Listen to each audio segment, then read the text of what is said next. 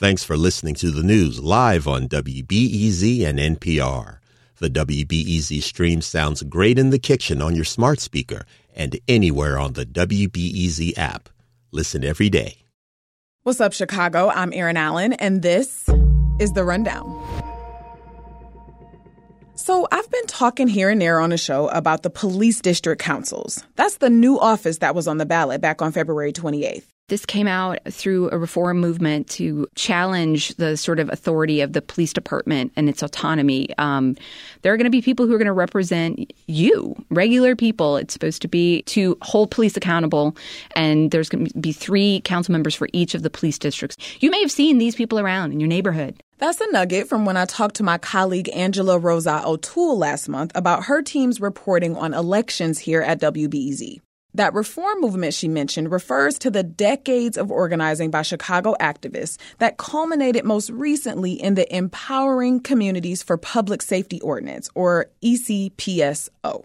It was passed in Chicago back in July of 2021, and it established these police district councils that we voted on last month. But there's so much more to it, and Jim Daley wrote all about it in a piece for the TRiiBE. He's a digital news editor there, and he's here today to orient us around what this means for the city. Now, I want to give you a heads up that there are some acronyms here to keep track of, and generally a lot to digest. But Jim does a good job of breaking all of this down for us, starting with how the movement began in the first place. So the most recent iteration of organizing for community control of police happened after the killing of Rekia Boyd in 2012 by Dante Servin, who was an off-duty cop who shot and killed her. The protest in 2012 will grow big as the protest in Ferguson concerning Rekia Boyd. We send a strong message to the state's attorney's office, the police department, that the uprising in Chicago starts today. That galvanized the movement to begin organizing to get community control of police through a city ordinance. And they spent more than a decade gathering petitions and doing organizing in the communities.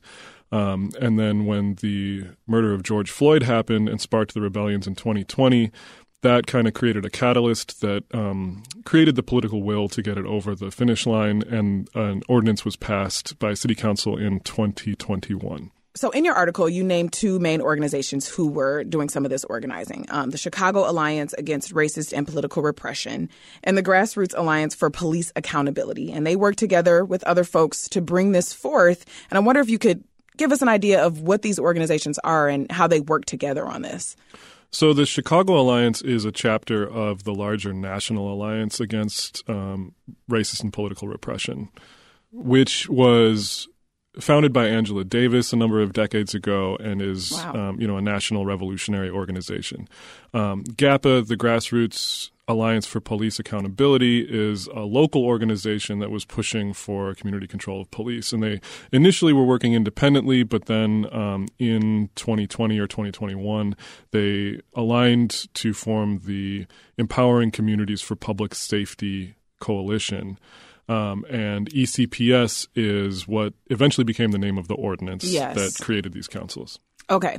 So you've named yet a few more kind of coalitions and entities here. So we've got the Community Commission of Public Safety and Accountability. We've got the police district councils. We've got the Chicago Police Department. We've got the mayor's office. We got the city council. Mm-hmm. We got the voters mm-hmm. and the citizens and the residents.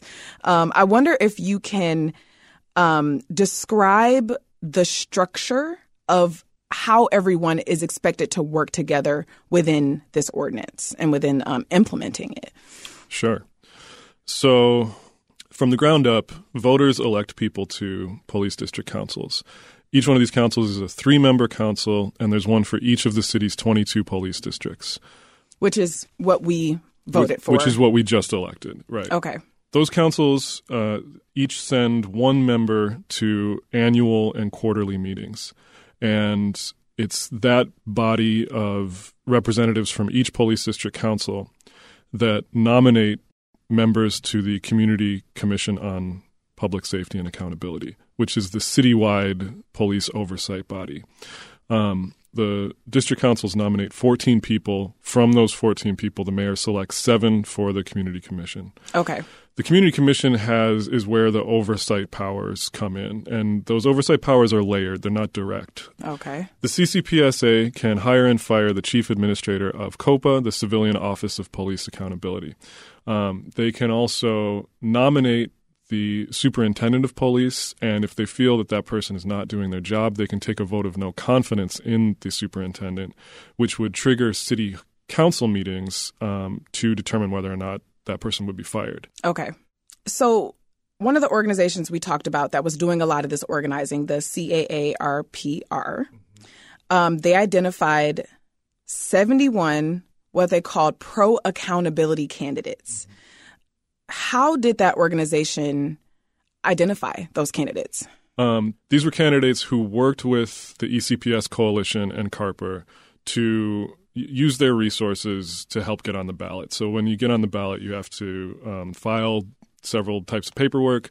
Most importantly, you have to get petition signatures to get on the ballot. And for a brand new district level position, it attracted a lot of people who had never run for office before. Okay. Some of these people were folks who actually helped write the ordinance and were involved in the negotiations with the mayor's office around the ECPS ordinance. Some of them were activists who either worked directly with these organizations or were tangential to them.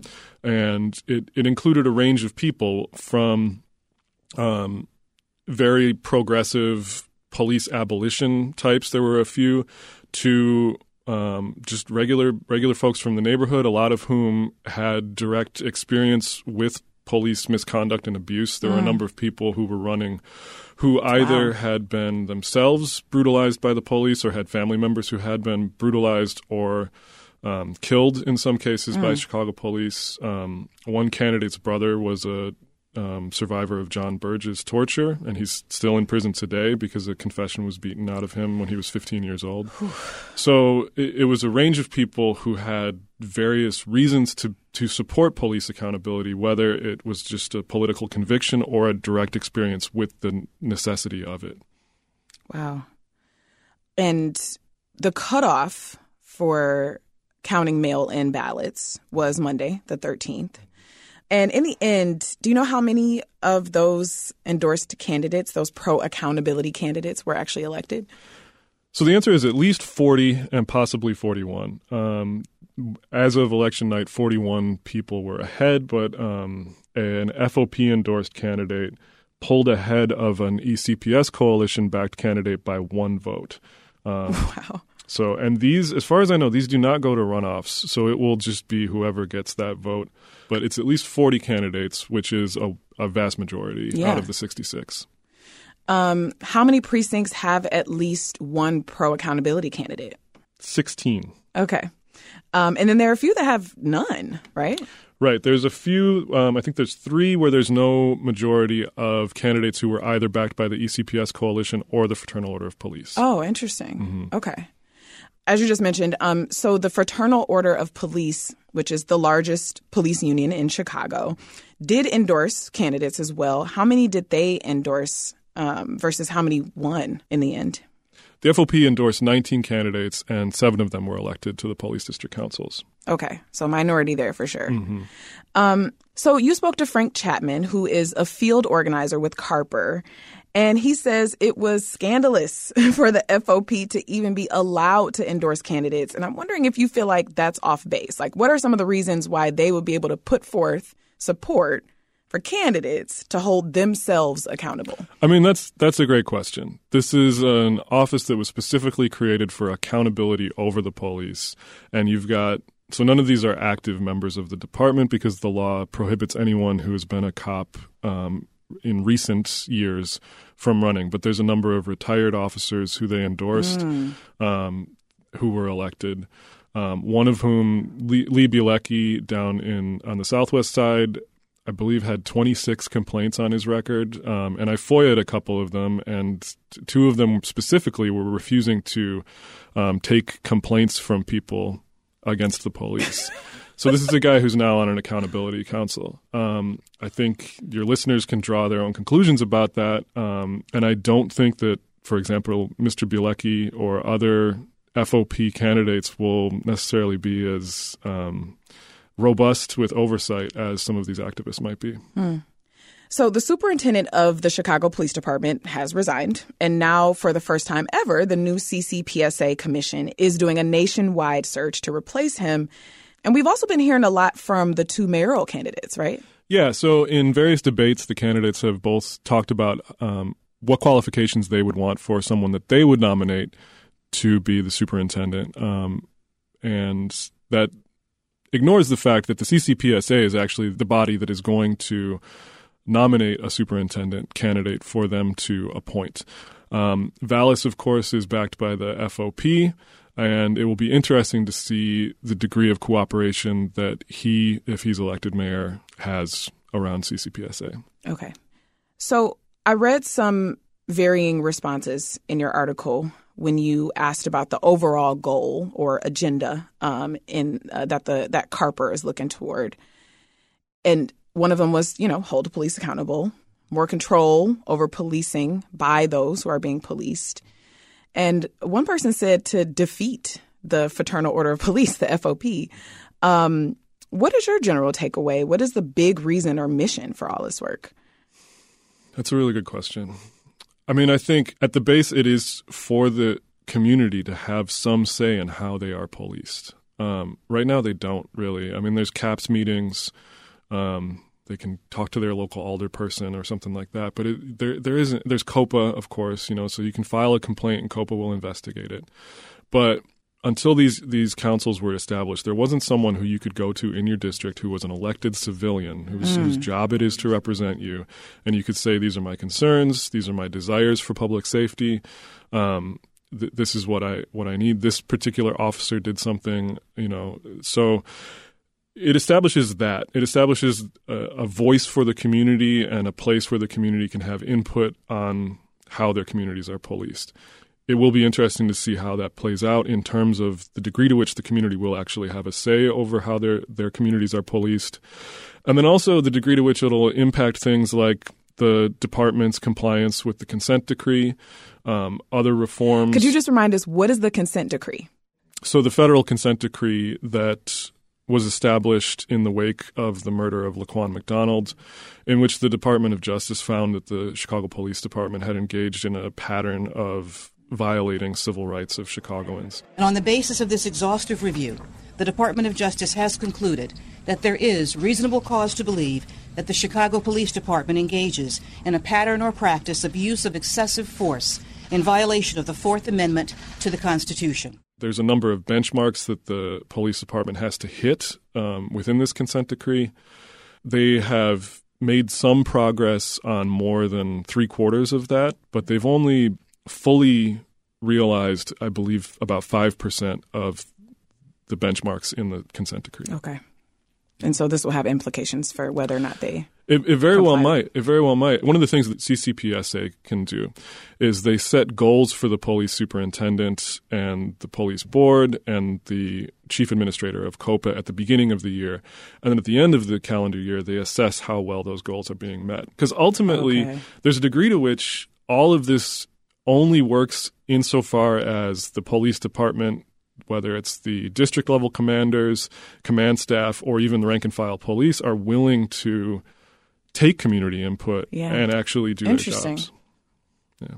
You said it all depends on whether or not they are open to that community input. And I guess I'm just like, it's giving UN vibes where it's just like, okay, we set out, these goals. Like, people can even sign on and say they're going to do it. But like, where's the actual accountability? Like, is there something punitive happening? Like, what?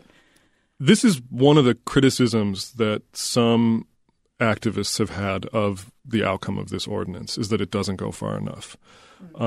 Partly that's due to what the mayor was able to negotiate with the organizers around the ordinance. So, for example, if you go back far enough, in the 1960s when the Black Panther Party first came up with the concept of community control of police, and they first, in Chicago, proposed something like this, they wanted district-level police boards that had the ability to hire and fire individual officers. That is very direct community control of police. This is not that. It doesn't come anywhere close to that. And the degree to which there is civilian control of the department is still very layered. So COPA can, for example, investigate a cop who has been accused of misconduct. If they find that that cop is guilty of that misconduct, they can make a recommendation to the police board that he be fired or she be fired. But ultimately, it's up to the police board and the superintendent over whether or not that cop will be fired. So it's limited. It's limited, and we will see in the coming years what its impact actually is. It's better than nothing. It's definitely a huge step forward, and it's absolutely historic. Nothing like this has ever happened in Chicago or the nation, where elected civilians have input into how their communities are policed. It remains to be seen how effective that'll be in terms of reducing the misconduct and abuse and increasing public safety in our neighborhoods.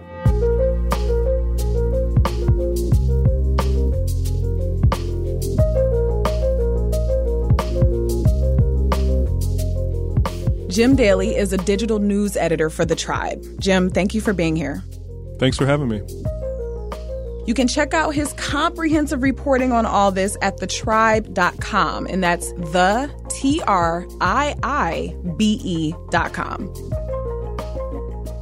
And that's it for today. Thank you to Justin Bull and Sam Deere for producing The Rundown, and to Ariel Van Cleve and Katie O'Connell for editing the show.